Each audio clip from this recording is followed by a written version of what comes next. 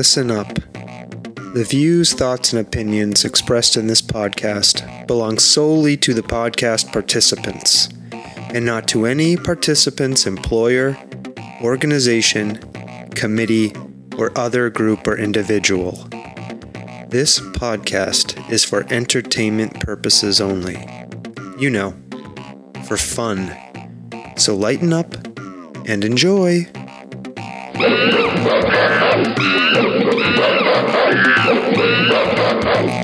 Stomping Jen. Yes. Hello. Hi. How you doing? I'm okay. How are you? Good.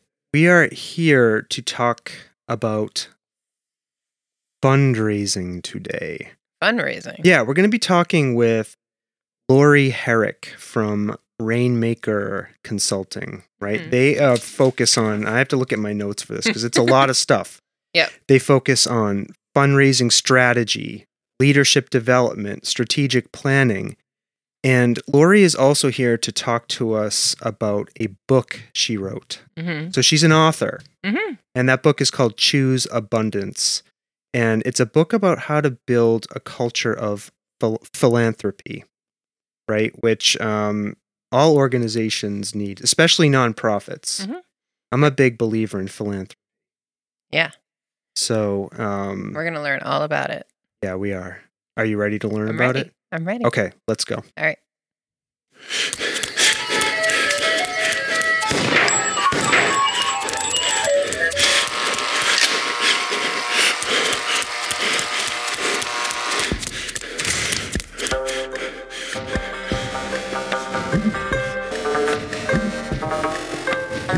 The Soft Serve Podcast. Creamy, delicious ideas without the creepy truck.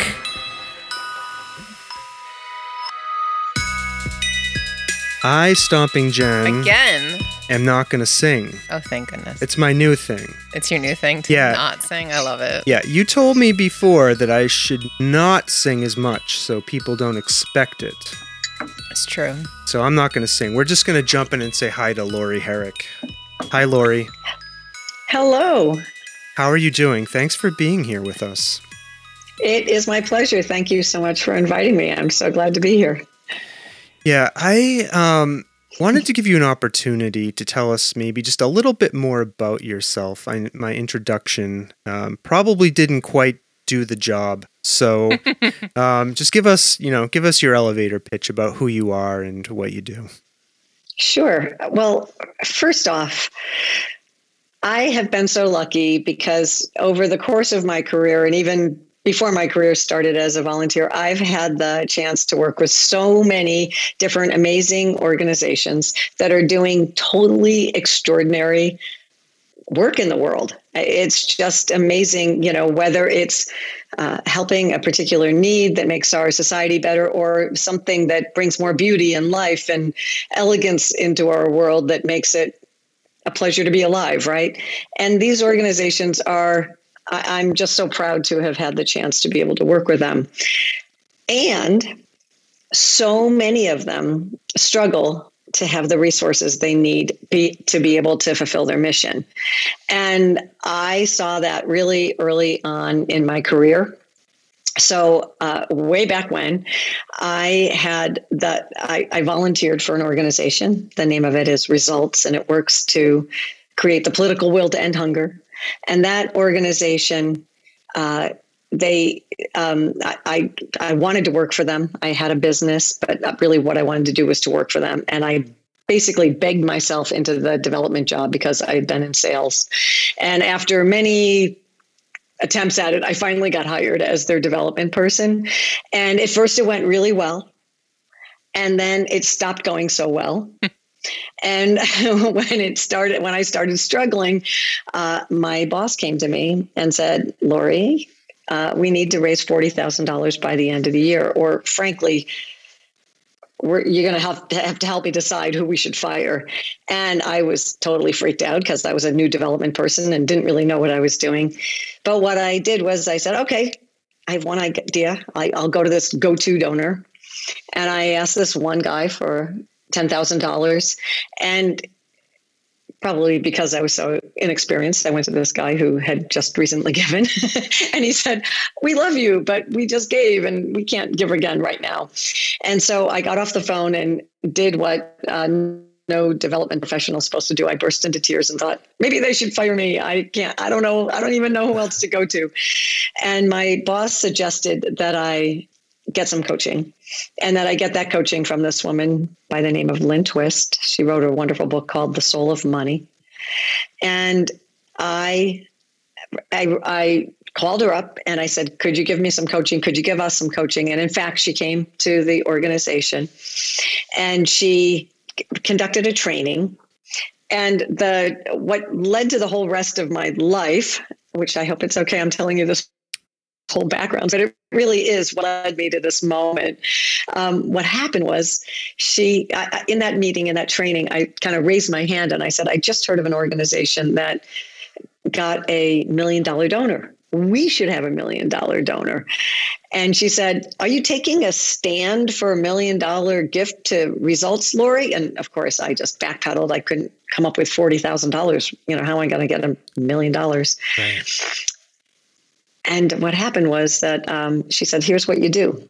You make a declaration. You essentially throw your hat over the fence. Do you know what that means?" And I said, "No." She said, "If you throw your hat over the fence, you got to go over the fence and get it.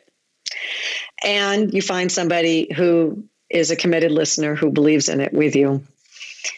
And so that's what I did. I found this volunteer, this guy, Peter, who I used to run with when we'd see each other periodically, a couple times a year at conferences.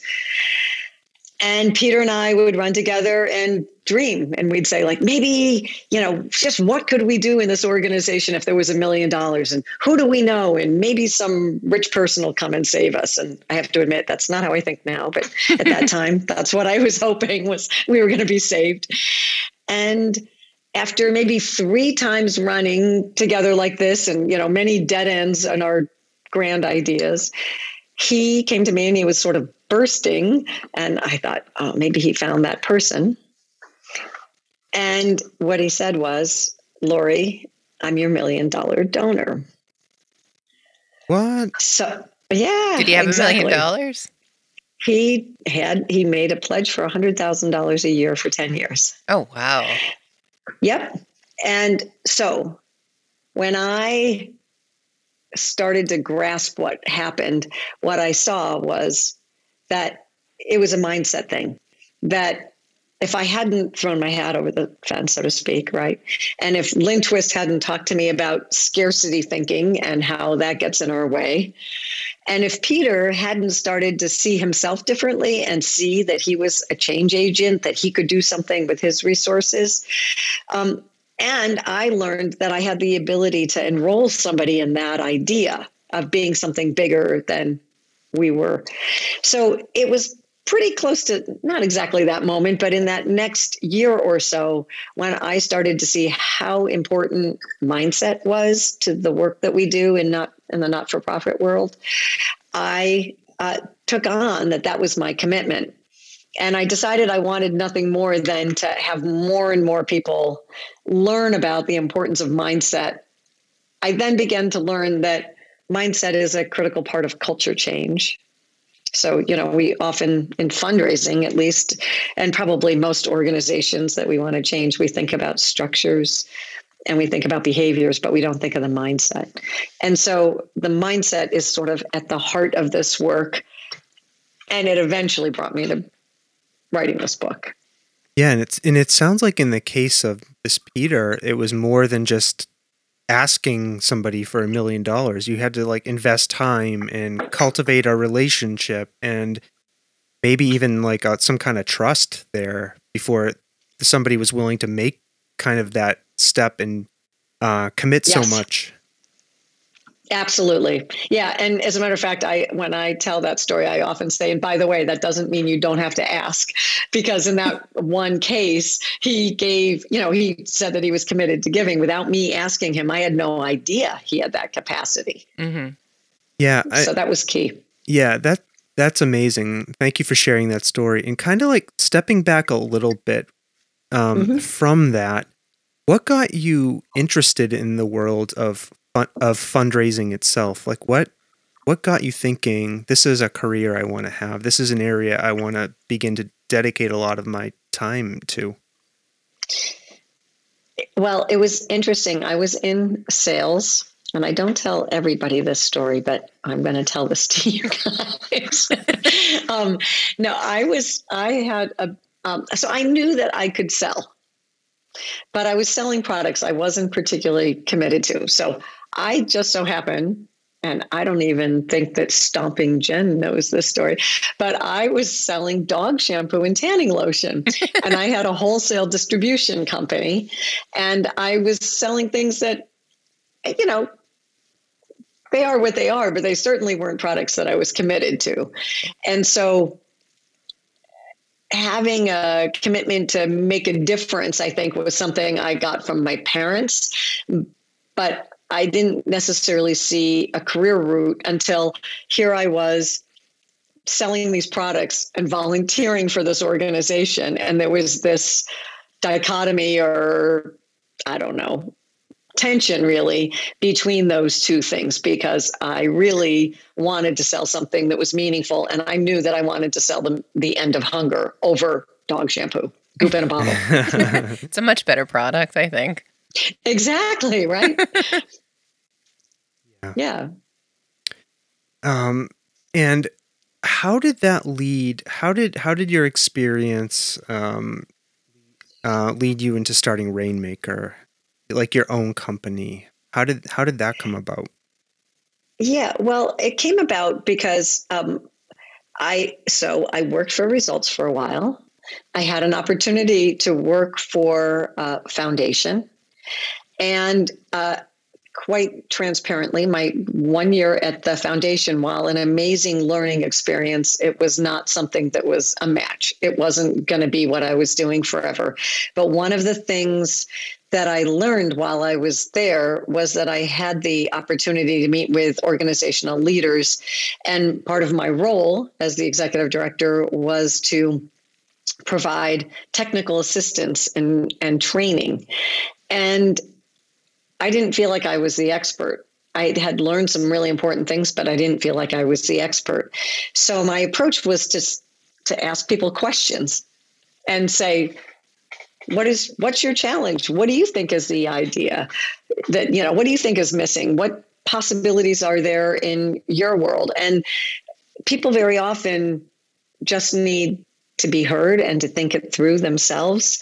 And actually, that's a big part of our approach at Rainmaker, is that we know that we're not the content or program experts. Sometimes one of us has some expertise in that, but mostly people know what there is to do. They need encouragement, they need support, and they need to reframe how they're looking at things in order to achieve what they want.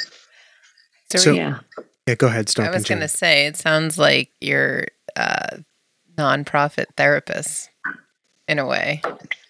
Well, in the coaching way, right? Like, yeah. I mean, in a coaching way, yeah. We don't usually go too deep into the personal, what I would normally call therapy, but yeah, I think that sometimes we're a voice that needs representing, meaning they'll bring us in to say, we know this isn't working, but they'll hear it from you better than they would hear it from me. So let's talk about this. And sometimes that happens, not always, but sometimes that's the approach. Yeah. Yeah. What does the name mean to you, Rainmaker? Why did you pick that name, and what significance does that have for you? Well, I'll tell you the story of how it came about. Right when I started the organization, I was wondering, how was I going to get clients? What was I going to do? And I saw an ad. I want to say that it was in the, I can't think of the weekly paper, the free paper that's available in Northampton. The Republican? No, the free one. The Advocate? The Advocate, right. There was an ad in the Advocate, and that ad said seeking a Rainmaker. And then what they said afterwards resonated for me, which was, someone who can help us find the resources that we need, someone who's committed to diversity, someone that was you know, could help us to find what we need in order to make this vision come true. And that organization, Roberta Wilmore was the director of that program, the Children's Equitation Program up in Ashfield. She was one of my first clients. And I said, I loved your ad and I'd love to steal that for a name. So to me, what it means is someone who brings abundance, really, who brings the necessary resource, if you will, to grow the vision of the organization. Yeah, I love that. So nonprofits, obviously, one of the challenges they face is funding. You mentioned that. Yeah. And you've you've talked to some of the other challenges that they face, trying to set and meet a vision. I'm just curious, what other challenges do you see as being unique to the nonprofit world that you've kind of focused on over the years in helping people? Yeah. A really important study came out, I believe it was in 2014, from the Haas Fund out in California. And they partnered with Compass Point, and they came out with a study called Underdeveloped. And they pointed to a trend that was happening and continues to happen in the not-for-profit world, which was development directors or development staff, or directors in particular, leave after approximately 18 months. There's not a great partnership typically between the executive director and the development director. Board is disengaged. Donor retention stinks. And it's not functional. It's not working. And when I read that paper and I was blown away by it, because it really spoke to what we were seeing with our clients at Rainmaker. And what they said was the solution was a culture of philanthropy. And we had been talking about essentially that and not naming it that at that point, but we kept talking about a culture of true abundance. That's the language we were using. And we saw that these were completely aligned. And I had been teaching a course. I had the privilege of teaching a course through the Harold Grinspoon Foundation for organizations that are his grantees, their grantees, I should say, the foundation's grantees. And I saw these trends exactly. And what I saw out of that, which was a real evolution in this work, was that it needed to not any longer be on one single person, the development person, because they weren't going to survive all by themselves. They needed partnership with executive leaders and with board members. And so I was able to, through the foundation, create a year-long course that puts teams of people together. So to be in the course, you must have at least one board member, one development professional, an executive leader, and teams up to 7 if they want to be in a course to together build a culture of philanthropy. And I'm now in my 4th year of having full teams do that work.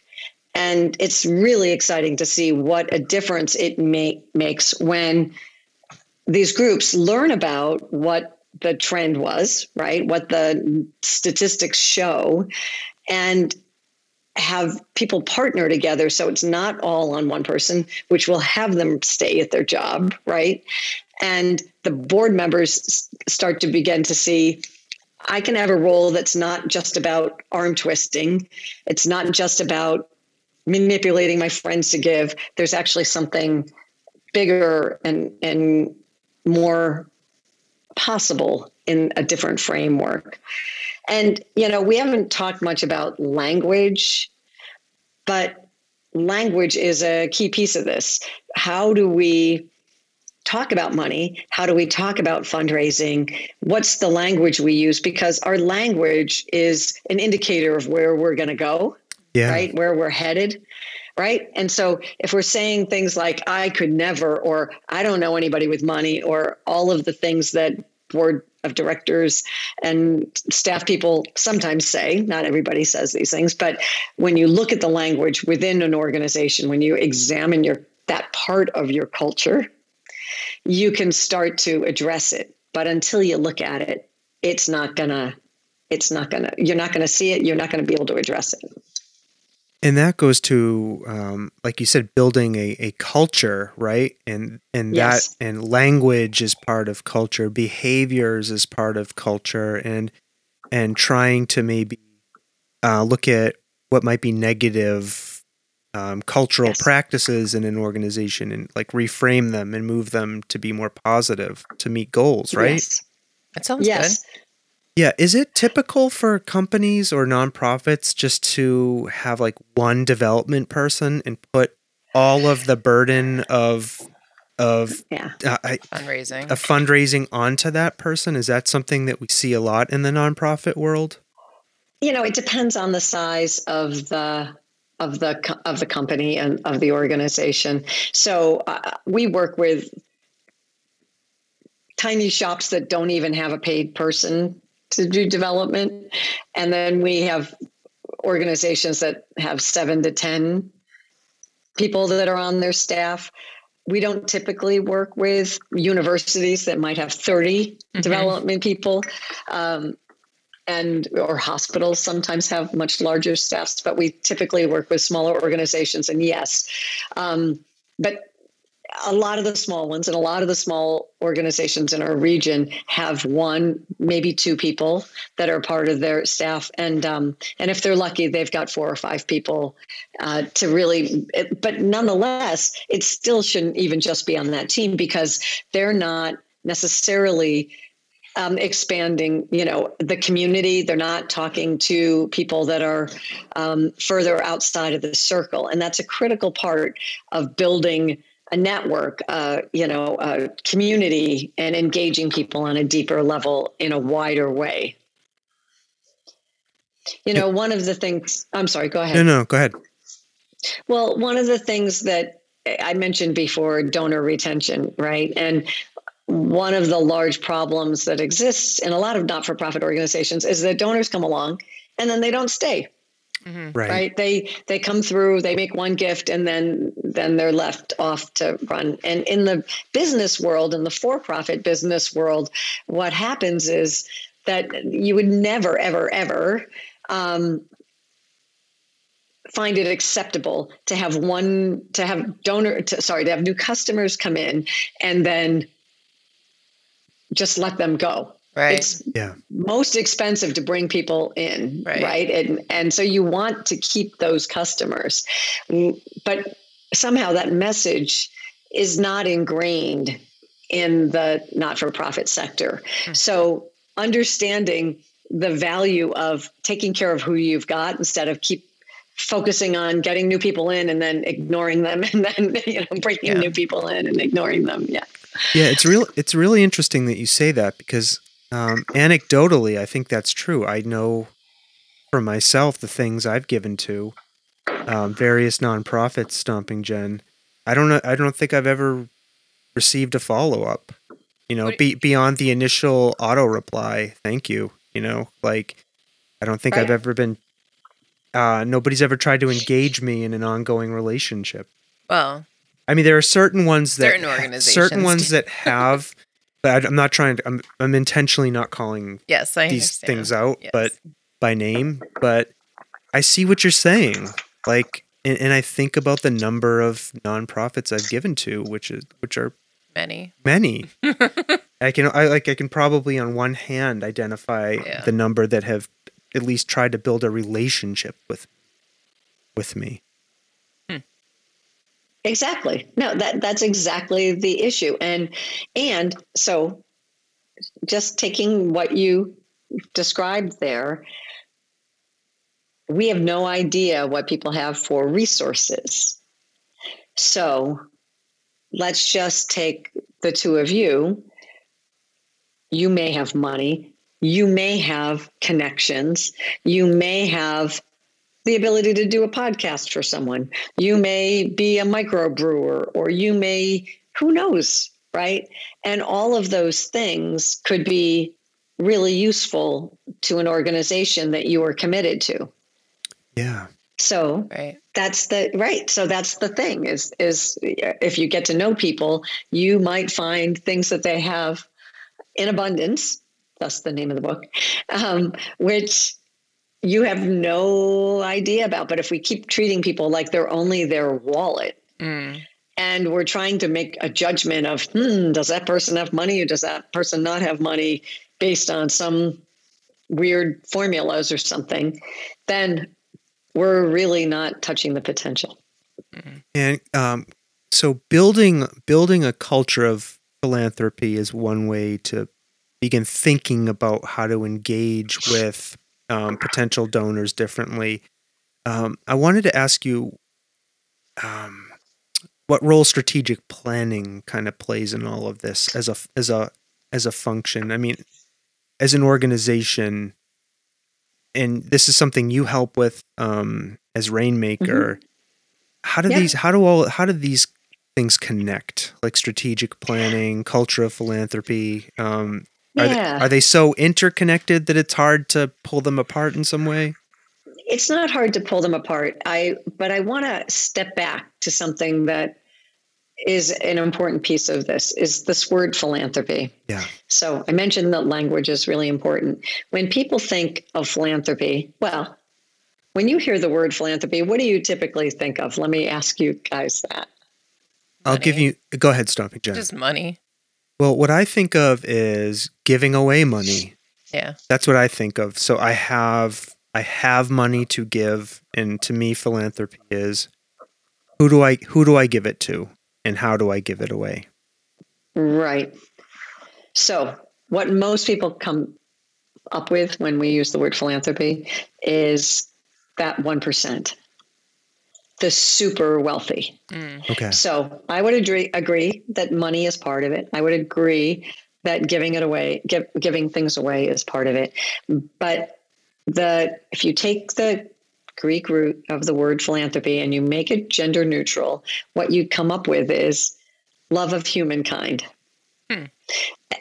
Right. So if you have a love of something, then you want to contribute what you have to it.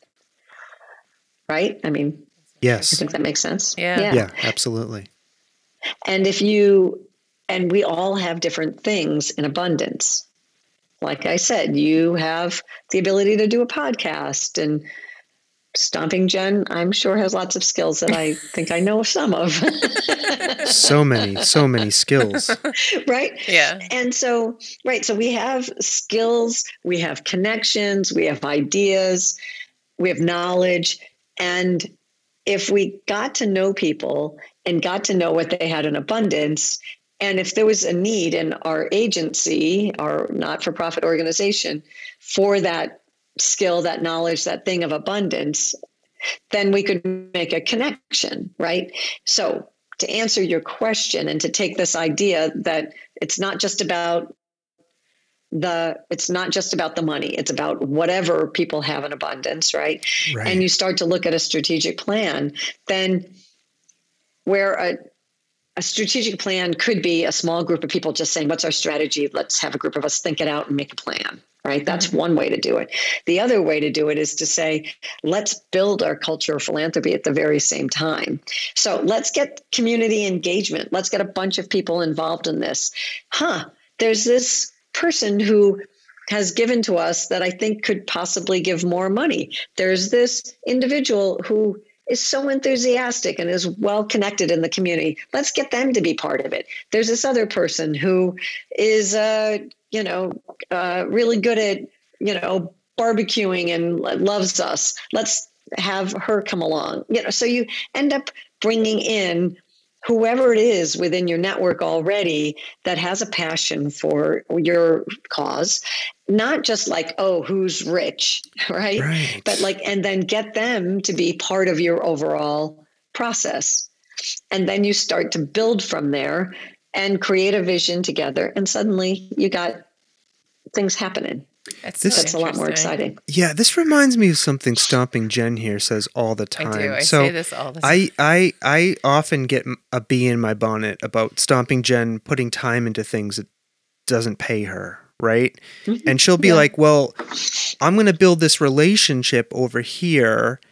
I'm going to connect with this person. Somehow I'm going to get something back. Yeah, I that's call not, it the karmic principle of my life. Which yeah. And I think this is sort of what I'm hearing, this idea of cultural philanthropy is, sort of. And I was just thinking, Stomping Jen, I might be a philanthropist with this podcast. We don't You are. we don't charge money. We That's don't right. It's look a for platform. money. Yeah. Interesting. I'm gonna give myself one of these. Oh my gosh. And you for helping me, Laurie, see that I might be a philanthropist. No, but you are. I mean, to me, this is really, this is really cool. This is very generous, and giving your time, stopping Jen to different organizations is extraordinary, and really. So many organizations couldn't make it if it wasn't for people that were volunteering or either, or doing things. We refer to it as there's pro bono and low bono, right? That there's somebody that's doing good stuff. We're not maybe doing it for free, but we're giving them a good price because we just are so committed to it that we need to give back. And that's what I think makes the world go around. And there are people that can pay and that will pay, and that's great. And that also makes a tremendous difference, obviously. And so this is part of what you do with Rainmaker, and this is part of what the book Choose Abundance is about, is how to build these networks. I'm getting it, Stomping Jen, I think. I think I'm getting it. This is fantastic. Another piece of this, and we're going to talk more about the book. I have lots of questions about the book, but I wanted to ask you a little bit more about leadership development, which is, I think, an aspect of all of this, helping organizations develop leaders, helping individuals develop as leaders, maybe through coaching or whatnot. Can you just talk a little bit about leadership development? Yeah, I think within any engagement that we have with, so there's kind of multiple ways that we end up doing leadership development. I'll say that. Okay. One way is simply by doing executive coaching with someone, right? And so when somebody asks us for executive coaching, they're looking for opportunities to step up and to achieve higher standards, to do better at their job, to come into their own leadership. And so there's some very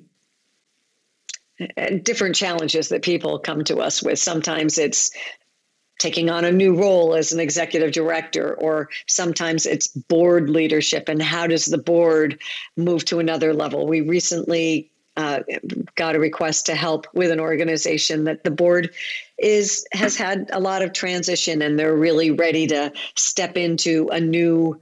They really want to improve their board, as they said, not move from good to great, but from not so good to good. They need to really recreate themselves, and so that takes vulnerability, willingness to grow, a willingness to see your blind spots, and we do that sort of work one-on-one with individuals or with teams. Like I said, like a board of directors, we do that sort of work.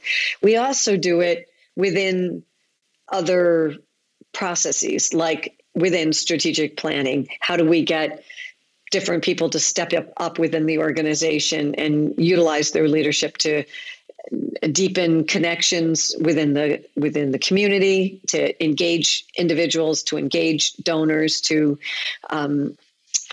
network, to bring in more members or staff or whatever it is that's needed to really enroll more individuals.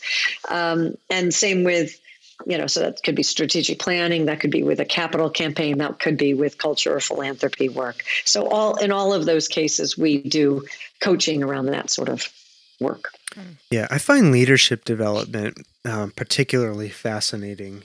I went through a local program, Stomping Jen did too out here, called Leadership Pioneer Valley. That's just one model. But I think my point is, Yes. before going through that, I certainly never saw myself as a leader of anything, right? And what I think a good leadership program and good leadership coaches can do is help people find that within themselves, Stomping Jen. Mm-hmm.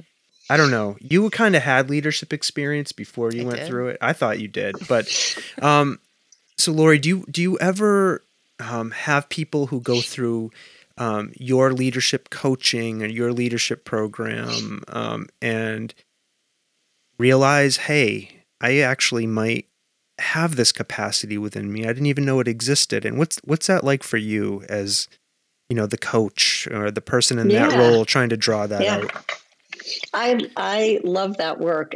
I think that a big, I don't know if it's a value or just a commitment of mine that started way back when I had my insights with Lynn Twist, was that I'm deeply committed to individuals seeing that they can do something that they didn't think they could do, Mm-hmm. or organizations doing something that they didn't think they could do. And what is fun about that for me is that I don't believe leadership is about it's not about the structure or an assignment. It's actually about who you are. And so in my world, leaders, you don't have to have the title of a leader to be a leader. There are so many opportunities to lead from whatever seat you're in. And for a long time, prior to this team approach that I mentioned to you that I did with the Culture of Philanthropy, a course called the Gift Leadership Institute. Prior to that, I just worked with development professionals and worked with them on how do you lead up and down and sideways, and how do you lead in all these different directions. And while many of them had a lot of insights about it, it sure is easier when everyone is saying, we're going to empower up, down, sideways, all around us.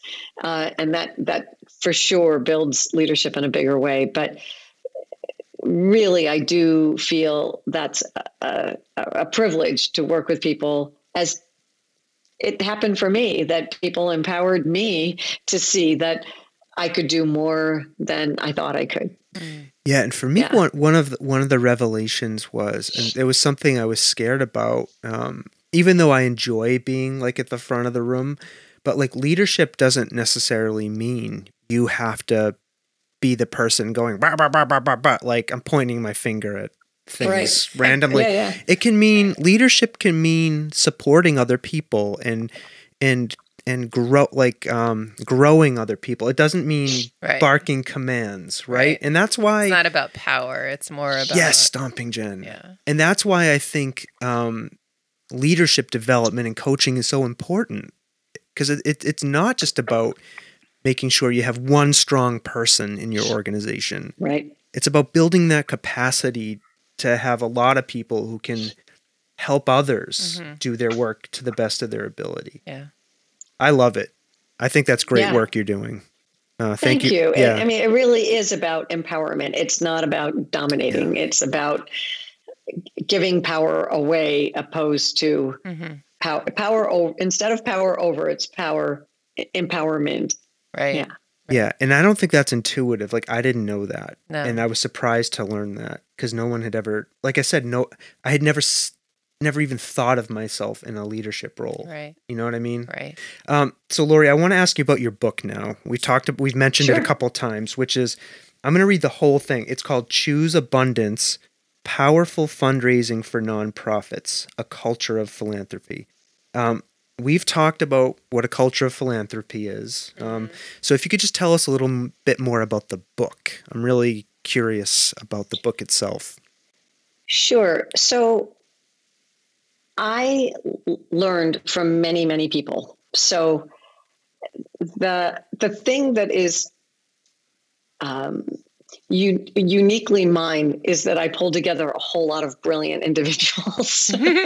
so really, I've learned from a whole bunch of different masters, Lynn Twist being one. But what I've done over the years is pull together resources from a lot of individuals who have ways of helping me and others examine the culture in which they work. And so, for example, Robert Gass, I've already mentioned this model of behaviors, structures, and hearts and minds. And so most trainings in the fundraising world, especially, and I'm sure in many other fields as well, are about behaviors and about structures. So how do we put together a database? That's a structure. How do we form a development committee? That's a structure. How do I ask? That's a behavior, right? That's what everybody wants to know how to do. But if you're doing that on top of a culture of scarcity,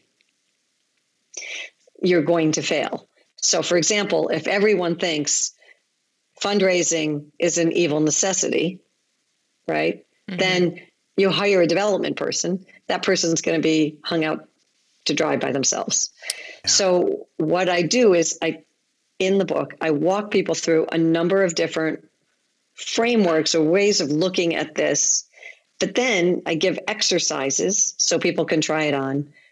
I then give an all-out plan for how do I go about implementing it. And by the way, we have a really cool assessment tool where you can go to our website and have your organization do an assessment of where are we? What do we do? What do we do, around engaging with donors? What do our board members do? How is our executive director involved? Do we have a development director? What does he or she do, et cetera? And then it gives you back a tool where you can look at what next steps would be. Yeah. So we really give you the resources that you need in order to self-assess and begin to take next steps.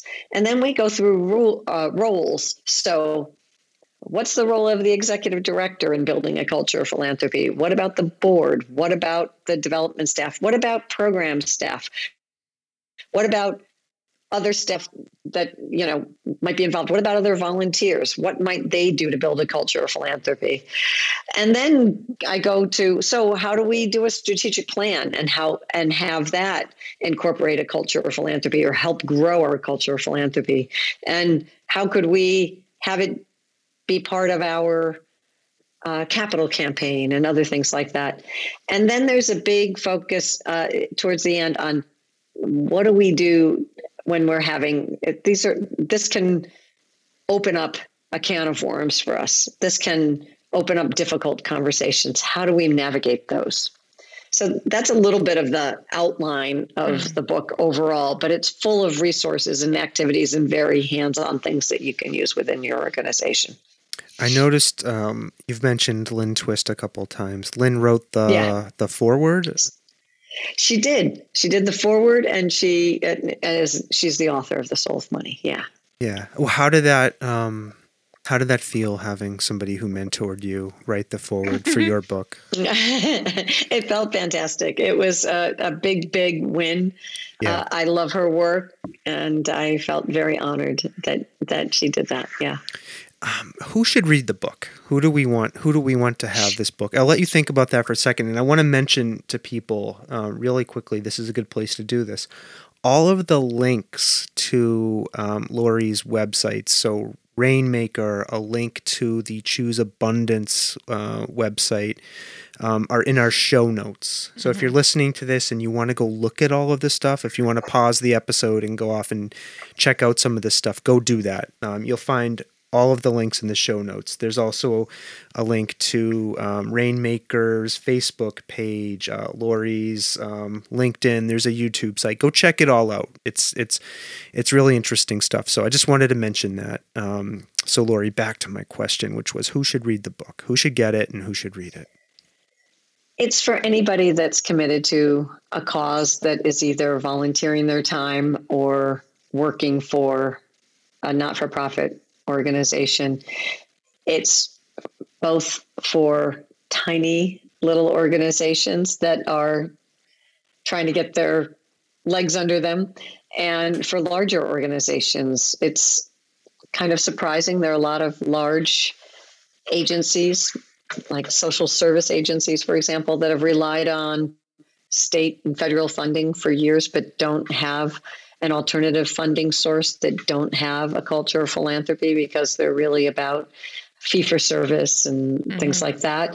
This is about how to build something, how to put together a major donor program if you've never had one before, is an integral part of the resources that are in the book. So it's really for anybody that wants to enhance the funding resources for their organization. And, I've talked a lot about non-monetary gifts.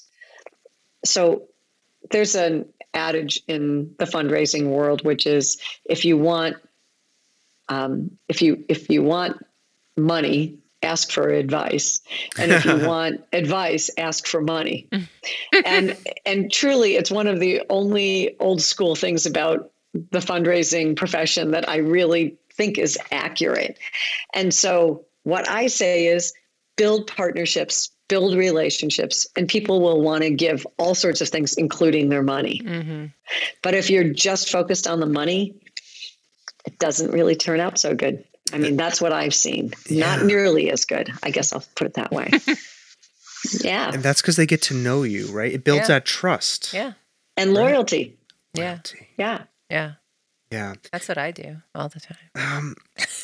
Is there, I think I know the answer to this, but I'm going to ask the question anyways. Like, what do you think sets it apart from other fundraising books, your Choose Abundance book? What are people going to get here that they're not going to get from another book? First of all, I want to say there are a lot of great resources out there. There are, and I've relied on a number of them for my own edification and resources that I need to go to, and both for me as a development professional and as a consultant, I refer people to a lot of different things. What sets this apart is really, I have to say, there isn't anything like this, which is it deals with culture change and the hearts and minds. And in the not-for-profit world, there are other books and resources on culture change in the for-profit world, but addressing resource development, there is nothing that I am aware of like this.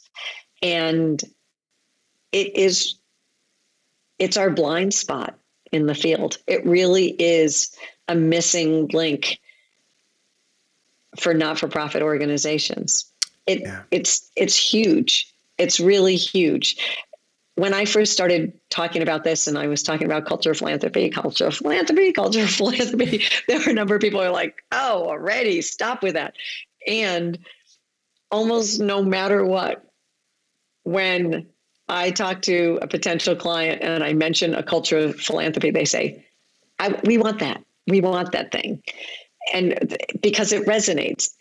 And there's something about the culture that culture is such that you can't see it when you're in it. It's very hard to identify your own culture. I was in a team meeting with a group of people that I work with. I think I tell this story in the book. And I love this group of people. We work well together. We've been doing this for a long time. And there was a new person in the group. And afterwards she said, well, you guys are kind of, eye-rolly with each other. And first of all, I never heard that term. And I'm like, eye-rolly? We love each other. Are you kidding me? We're not eye-rolly. And the next meeting I went to, I was shocked. And I was shocked because I was guilty. It wasn't just me, but a number of us, we could see, so-and-so would start, we go like, oh, there he goes again. Right.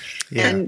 And that's the culture, right? That's and this person had the benefit of the doubt. She was new and not everybody, like she was in her honeymoon stage, so nobody was eye rolling her yet, Yeah. but we would eye roll each other. And that's, to me, a perfect example of culture that we don't. I give the assignment: go be a scarcity detective. Listen to where you hear other people say things about how there isn't enough, you're not enough, I ought to this, I don't have time for this, I blah, blah, blah, blah, blah, right? You get extra points if you identify your own scarcity. Yeah. And that's hard. Right. Right. Yeah. Right. That's Yeah. really And hard. we all do it. We all do it. Mm-hmm. Yeah. Yeah. Yeah. That's so true. It's hard. I'm just thinking about the various cultures I sit in, and I don't know if I could describe them without like really doing an exercise to like do that analysis and step back. Maybe you need the Choose Abundance book. I think and its resources and I tools. might need it.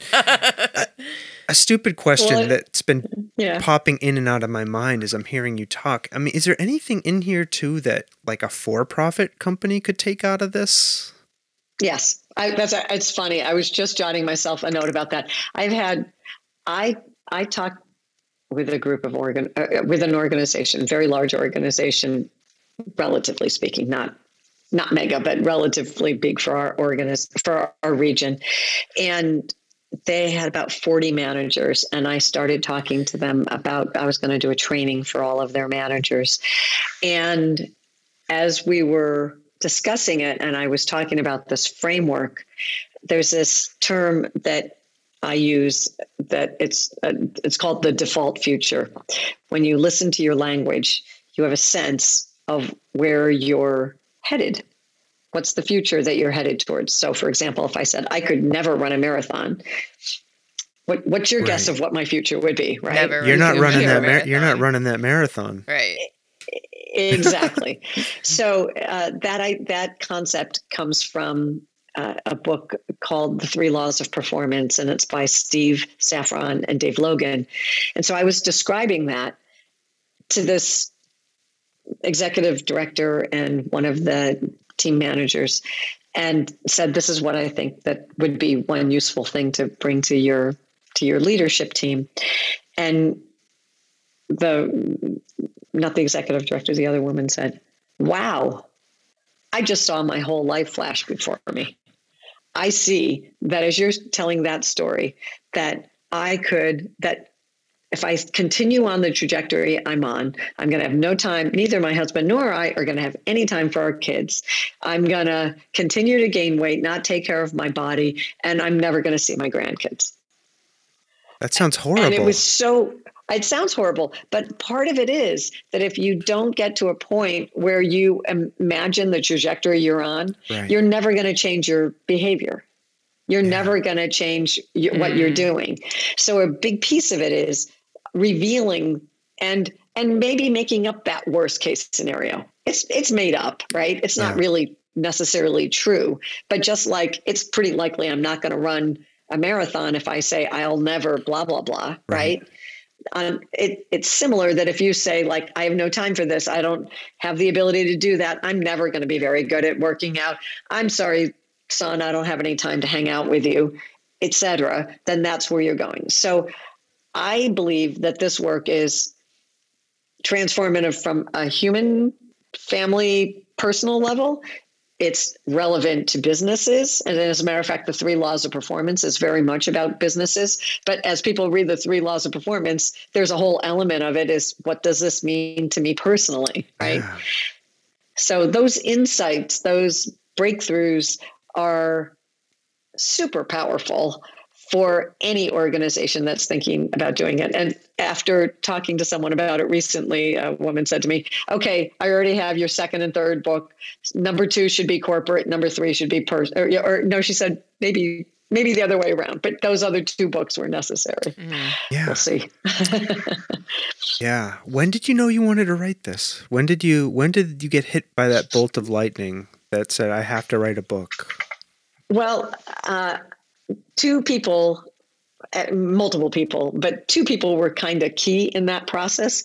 One was our web developer. I wanted to do a blog, but I was very reluctant. I didn't know if I could commit to it. And he suggested making a very simple chart. This was great advice, where I write down 5 broad ideas around this culture philanthropy idea, work that I wanted to do, and then see how many subtopics I could come up with. And if I could come up with 25, he said, "You have a blog." And so I did that, and I had 100. And then it turned into a book. Oh, wow. Well, so that was one. But the second part was I met with a woman, the executive director of the Women's Fund of Western Mass, Donna, and she and I were talking, and we were just introduced to each other. We didn't know each other. And she said to me, "Tell me about what you're up to." And I told her all of this stuff. And I maybe had 45 minutes chatting with her. And she looked at me and she said, "You need to write a book." Huh. Like, that was it. I went home and I talked to a colleague of mine, actually at the Grinspoon Foundation, Mark Gold. And I said, "Mark, I was told I should write a book." And he said, "Go start it, see what happens." How did you do that? How did you start it? I started with an outline, and my entire porch was covered with, big pieces of white paper. Yeah. Yeah, giant sticky notes, and then little sticky notes all over it. And it took a while of going in circles there before somebody gave me a connection to an editor who taught me all the distinctions in editing, including compositional editing, which is finding somebody who can help you put it in the right order. Oh, yeah. And a lot of this is it's interesting. It was the order that I taught a course. So I sort of started, it was like that. And then it made sense to make some changes to that order. And now I'm teaching with it. And so there was a few months of me just putting my hands on my head, overwhelmed, because I couldn't. Now that I had a book, I had to change my curriculum to match the book, but Right. It all worked out. Yeah. Do you obviously do you think it changed for the better? So the process of writing the book helped inform the teaching in a positive way. Yes.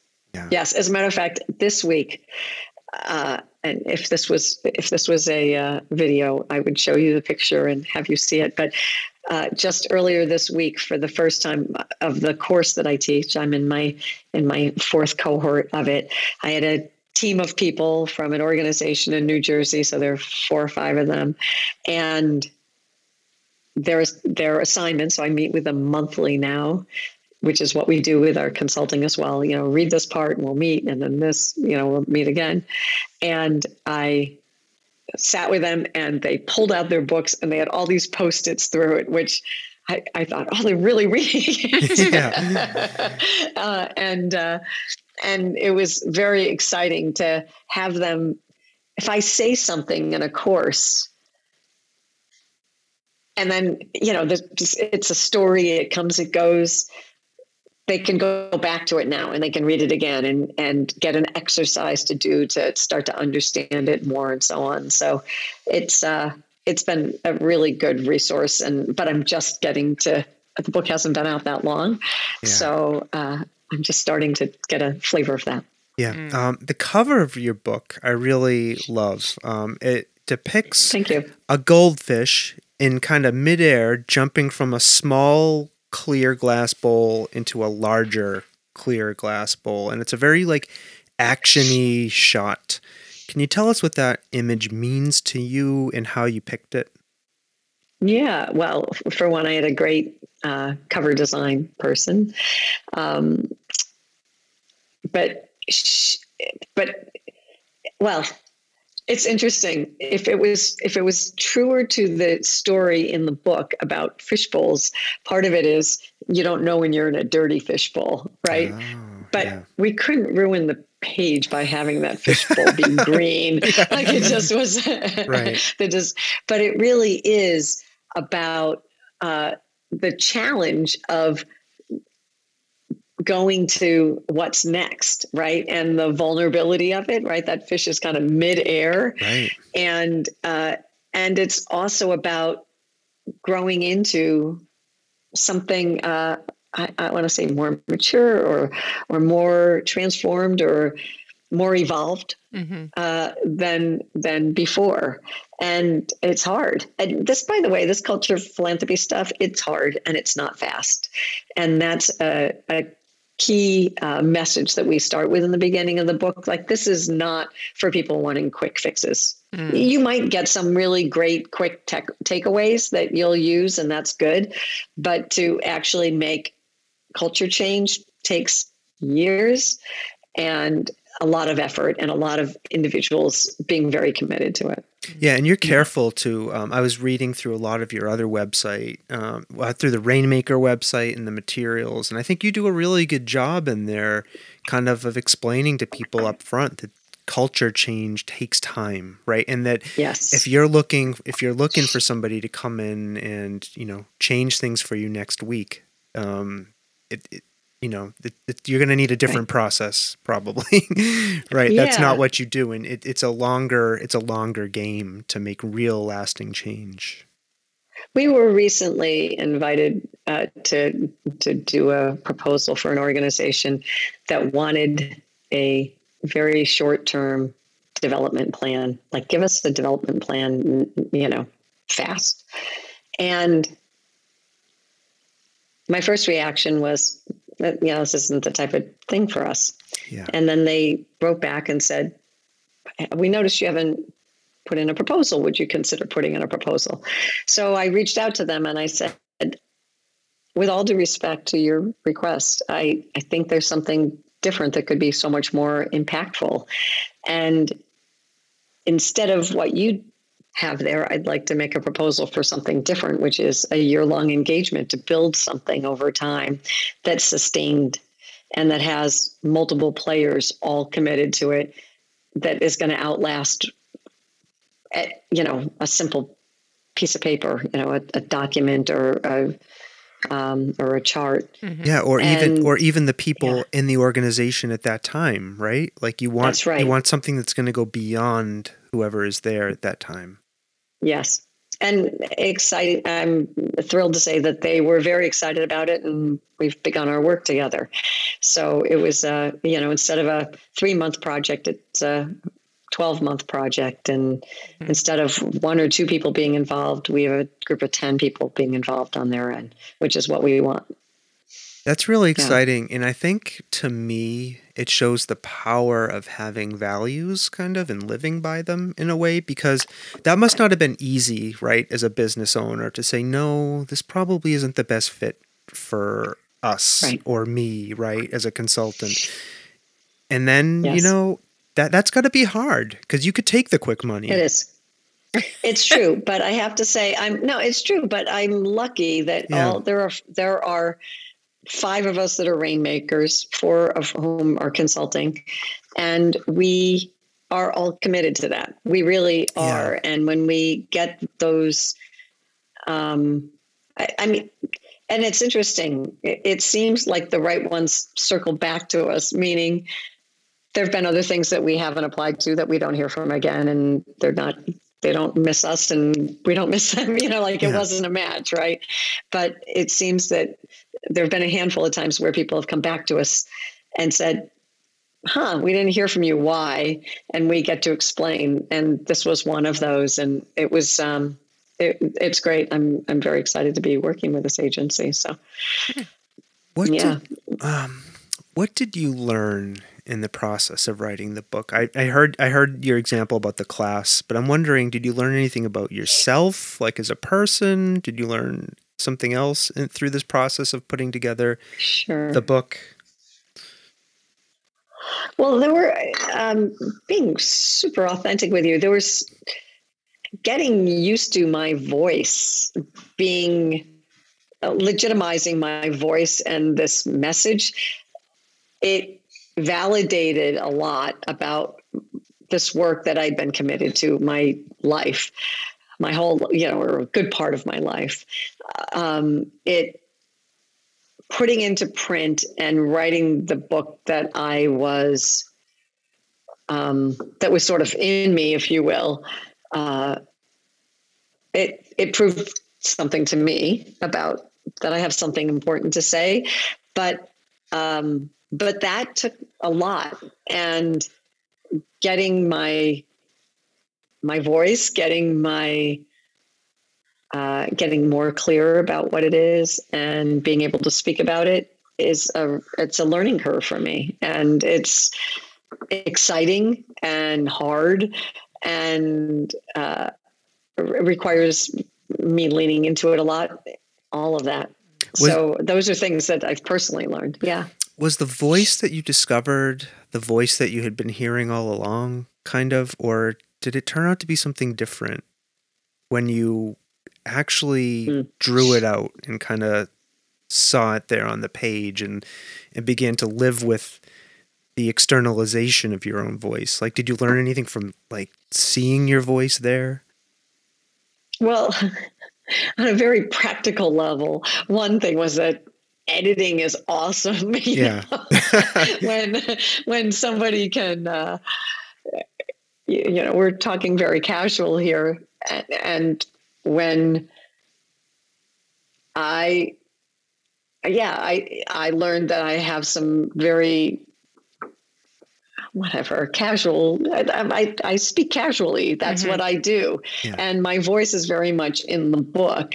But but having someone help me to not have so many contractions, not start every sentence with "so," do some of those things that we do as humans was really useful, and so that's on one level. But on another, I did fine tune what it was that I was trying to say. And a colleague of mine recently said, I've been working with you, Laurie, for years. This is not one of the rainmakers, but somebody I work with through the Grinspoon Foundation.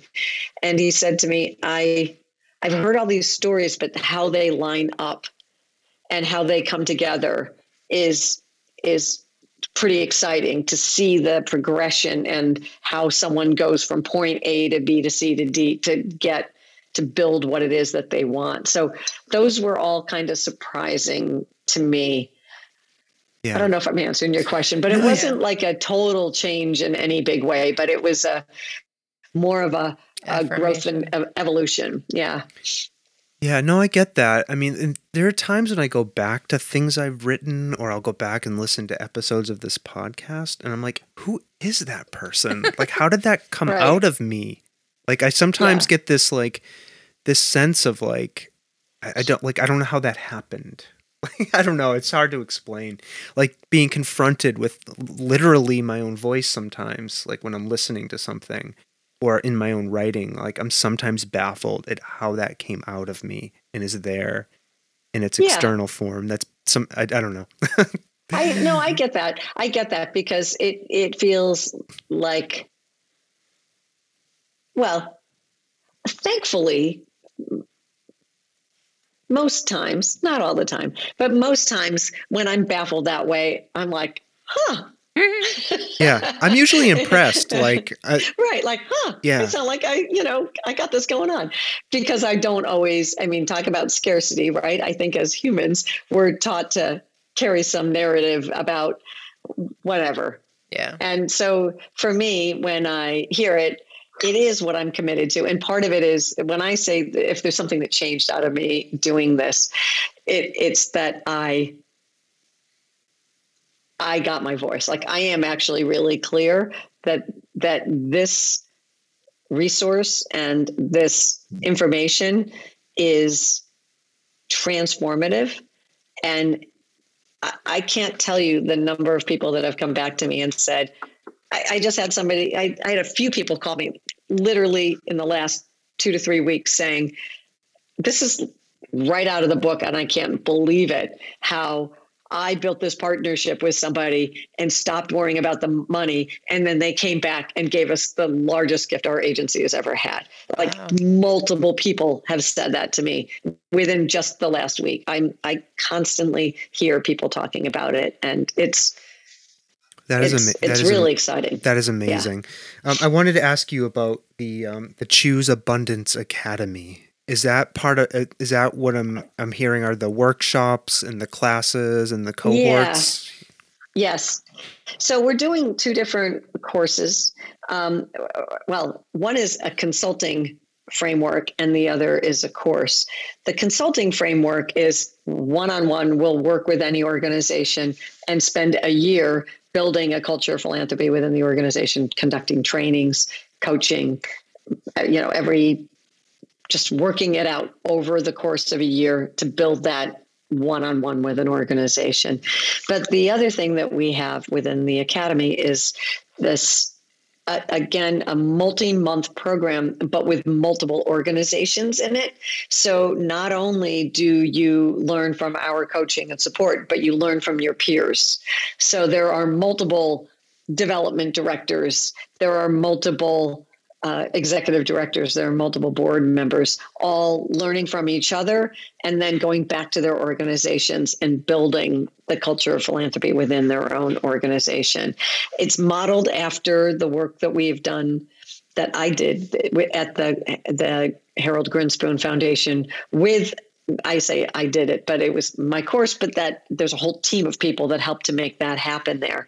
And so we're doing a similar course with Rainmaker, and we're really excited about it because the peer learning is extraordinary, to hear from each other and to talk to other development people if you're a development person, or to hear from different board members.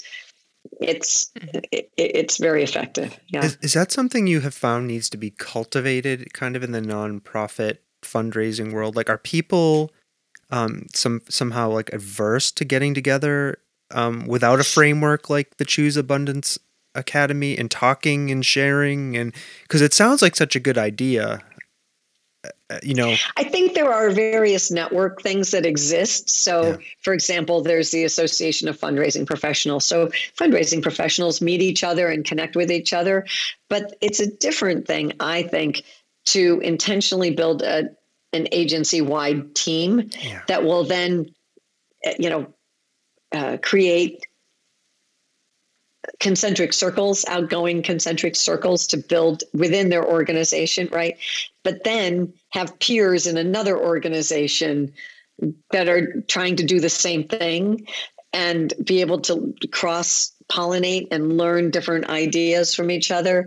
The peer learning is one of the most powerful aspects of that program. And having this, and it's interesting, many of the organizations that I've taught through this, one of the things they say is that we've never had a chance to all sit down together around development. We've never done that.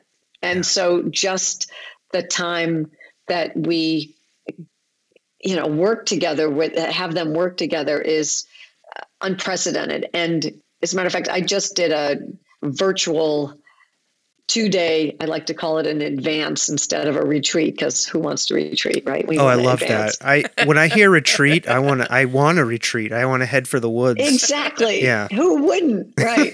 And so we just had a 2-day retreat, and it was virtual. So it was a total of 4 2-hour segments. And we were really looking at, so how do we do this? How much time do they have with their core group, et cetera? And especially in the launch, we have a lot of group time, breakout groups per organization. And many of them say, we've never had board development, executive leaders, and most of these groups have 5, 6, 7 people on their team spending this time together, building something together intentionally, where everyone has to do something. Yeah. You can figure out what to do, but you've got to do it and go out and make this happen out in the world. I love that. And it sounds like you're intentionally like breaking down silos between those levels, right? Yes. And that's so important. And silos, by the way, are right there with scarcity thinking. Yeah. Silos make scarcity happen. It's true. So, yeah. I say that all the time. Yes, you do. I'll attest to that. Are you a barn busting silo No, yeah, breaker? no. I it frustrates me because, the organizations that I work with, like, it's so much more effective when you get people collaborating as opposed to operating in their silos, which is what I say all the time. And Right. because, then you don't know what each other is working on when you could be working collaboratively, and some of that might, feed into each other, and people don't even realize that. But if you're looking at it from the cloud in the sky, the 1,000-foot view, you can see that everybody is working and how it will interfit with each other. Yeah. Right. Demonstrating that you can see the culture better from the outside than from Right. within. Exactly. Yeah. Yeah. Yeah. Laurie, I want to ask you about this. You also do speaking engagements. Yes. Can you talk a little bit about that? I'm curious. Yeah. Yeah. So, well, I'm doing one right now. Yes. So this is what it's like. No. Yeah. So I do all different types of speaking engagements. I like it best when it's interactive, like this is, where it's not just me talking. But even better, no offense, but is when people have a chance to hear something and then maybe talk in a small group and Yeah. so on. So I do keynotes. I do workshops. I'm really committed to spreading the word of culture change and a culture of philanthropy. So I'm particularly interested in, if I could wave my magic wand, associations that have lots of organizations. Just the more that people hear about it, the better. I love to really make it fun and engaging and authentic and just talk about what it really means to take on this culture change. Yeah. Yeah. What keeps you doing this work? What keeps you going? Oh. Well, first of all, I have an amazing group of people that I work with that are very motivational and supportive and really are out there doing this work with me. And I just feel like it's the missing piece for a lot of organizations and that it could make a difference. And I know that we've been through some hard times through the pandemic, and we have a lot of issues going on, whether they're social justice issues or whether they're climate change, which is also social justice, and there are just a lot of big things that are going on. And, here's the thing. When you, and it's going to sound a little hokey, but when you choose abundance, right, it means you're choosing possibility. And it's really easy to get into despair and frustration in the world. And I know that what we need is more people that are creating possibility. I like the term that I've heard from someone, I don't know who said it, of being a possibilitarian. Oh, I like that. And I love it. But we need people that are committed to, what's possible. Yeah. And when I hear, there's a naysayer, well, look, I don't know that we need a, devil's advocate or a naysayer.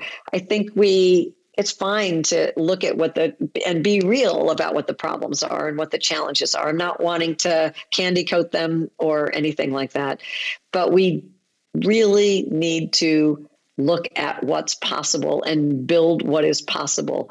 And that's only going to happen when we step outside of ourselves a little bit and we start to be intentional. The choosing part in the choose abundance is about being intentional about it.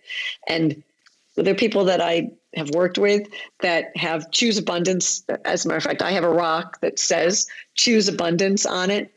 And I have that because it is it's a choice. Mm-hmm. I have a choice. I could go crawl into bed and put a pillow over my head and say, this really stinks and I don't, whatever. Or I could say, I'm going to be committed. I am committed, not I'm going to be, I am committed to stepping up and choosing and coming from a place of abundance and finding the resources to when people say, I don't know anybody with money, bullshit. Right. We all know people with money. We all know people with a ton of resources. And if we're only looking for, a big wallet, we're looking at the wrong place. Yeah. Yeah. I love that. Yeah. I have to ask this. I love that you have choose abundance written on a rock. Have you thrown it at anyone or thrown it? I have here's a confession of why it's written on a rock. Okay. I was teaching this course that I've described to you before that I taught, and we wanted to give a gift. Yeah. I had not come up with a title for my book. And so we came up with a whole bunch of ideas. And there's this one woman I work with, her name is Tara, and she's always got the great ideas of various things. And she said, I said, which of these do you like? Actually, that's not true. I asked another colleague, and we came up with choose abundance for a rock. And then about a week later, I went to Tara, and it was after that, I think I already had these. And I said, I don't know what to come up with for the title or whatever. I'm thinking about all these different things. And she said, what are your choices? And I named a whole bunch of things. And she said, what did you write on those rocks? And I said, choose abundance. And she goes, duh. There it is. So it's kind of embarrassing because the name of the course is on the back of the rock. And it was in 2020. And choose abundance is on the front. So a bunch of people have the rock before the name of the book came around. I love that. Now I'm embarrassed to make more rocks that way because, but they're it's kind of cool. All right. As we wind our way to our last two questions, is there anything else you wanted to tell us about? Gosh, I don't think so. No, I mean, I really enjoyed talking to both of you, and it's been a lot of fun to explore this. And I thank you for your knowledge and study of this and learning about it and your very authentic questions. So thanks. Thank you. Yeah. And thanks for doing this. We really appreciate it. What do you like to do when you're not choosing abundance or fundraising? Like, how do you connect back to or helping organizations? How do you connect back to Laurie? What do you do? So I do a couple of things. I actually do a ton of things. That's my major problem in my life is that I love to do everything. So I run, I race, I run up mountains and on trails. That's my thing. I actually ran a race last week that was on the ice going up Mount Tom. Oh my God! Not enough, but those clamp-on things on your shoes, boy, they make it. So I love to run, and I get out pretty frequently. I also blow glass, although I haven't been able to do it in a little while because of the pandemic. But that's one of my favorite things. And because of your program, I now like to float. Float. I mean, we love to promote the float, and I hope Stephen Bryla, who owns Go With the Float in East Hampton, listens to this. I went last week because of this program, and that's awesome. It was great. Yeah. Have you? Yeah, I've been itching to get back there and do more floating stomping, Jen. Yeah, you should do it. Yeah, I'm going to. Choose floating. That's all. Thanks for sharing that with us. Okay, our last question, and we love to ask this of everybody because we get such a wide range of answers and responses. So I'll just throw it out there and let you react to it however you want. What have you experienced that you cannot explain? I'll let you sit with that for a minute. Oh my gosh, what have I experienced? It doesn't have to be supernatural. It doesn't have to be anything like that. Or, I always prefer supernatural answers, but you're leading the witness. Let me just tell you this. Yes. So again, I listened to your Go With the Float. Yes. And so I heard you talk about supernatural things. So while floating, so first of all, just as an aside, I got in there and for some reason I was obsessed with, I had to be square within the floating thing. Yeah. And so I did that for 3 or 4 minutes. And then I realized, like, who said? Right. Right. And then after a little while, started feeling stiff. And I realized I felt like I was supposed to hold perfectly still. And then I thought, who said? Right. Right? Like you can move around, right? So those were two insights. But one of the things that happened was I'm hoping that you know how to pronounce the name of there's this poem, Desiderata? Does it Oh, go geez. placidly among the noise and haste? And do you know this poem? I'm the wrong So person to ask. Yeah. Well, so this poem was written in the 1920s, and they were in the 70s. For whatever reason, it became very popular, and a song was written, which is a horrible song. But all of a sudden, out of the blue, what came to me while in the midst of a float, it was this line. You are a child of the universe, no less than the trees and the stars. You have a right to be here. And whether or not it is clear to you, no doubt the universe is evolving, I think is the word, as it should. Huh. Wow. I know. And I was like, whoa, exactly. That's Whoa. what Yeah. I would have made that noise. Could we do that again? Yeah. Exactly. That's so crazy. so- I am taking that as a message from the universe, Yeah. Stomping Jen. Yeah, Yeah.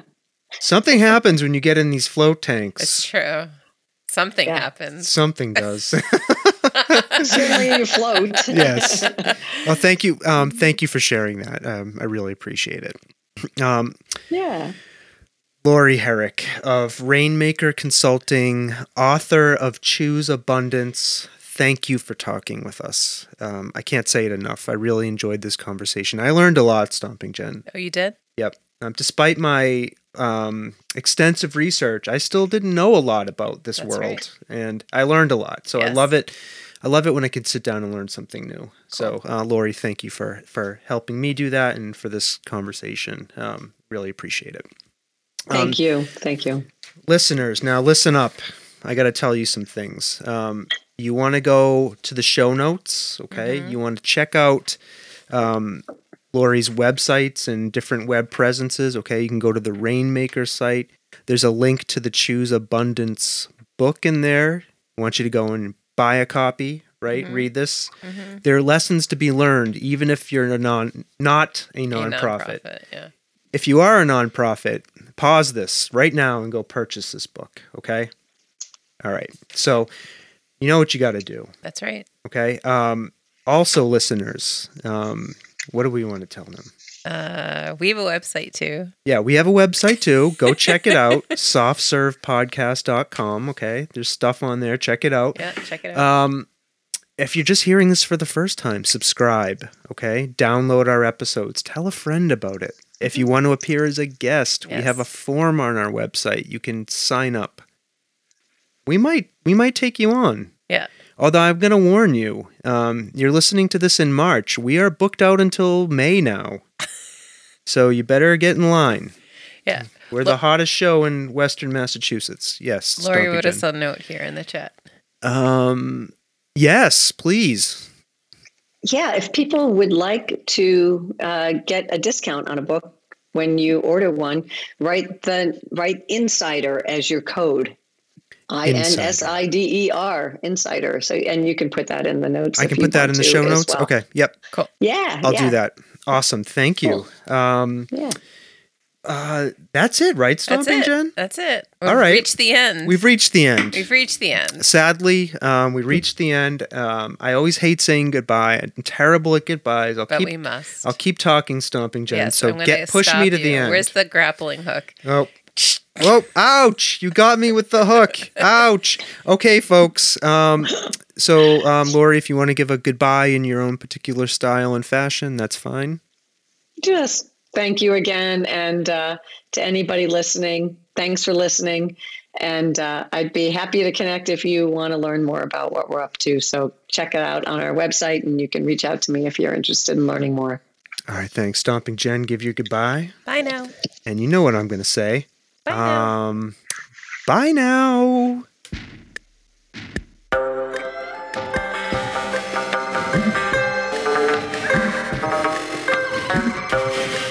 this world of ours, ever growing smaller, must avoid becoming a community of dreadful fear and hate.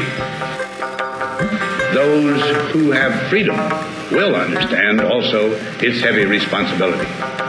That all who are insensitive to the needs of others will learn charity, and that the sources, scourges of poverty, disease, and ignorance will be made disappear from the earth. And that in the goodness of time, all peoples will come to live together in a peace guaranteed by the binding force of mutual respect and love.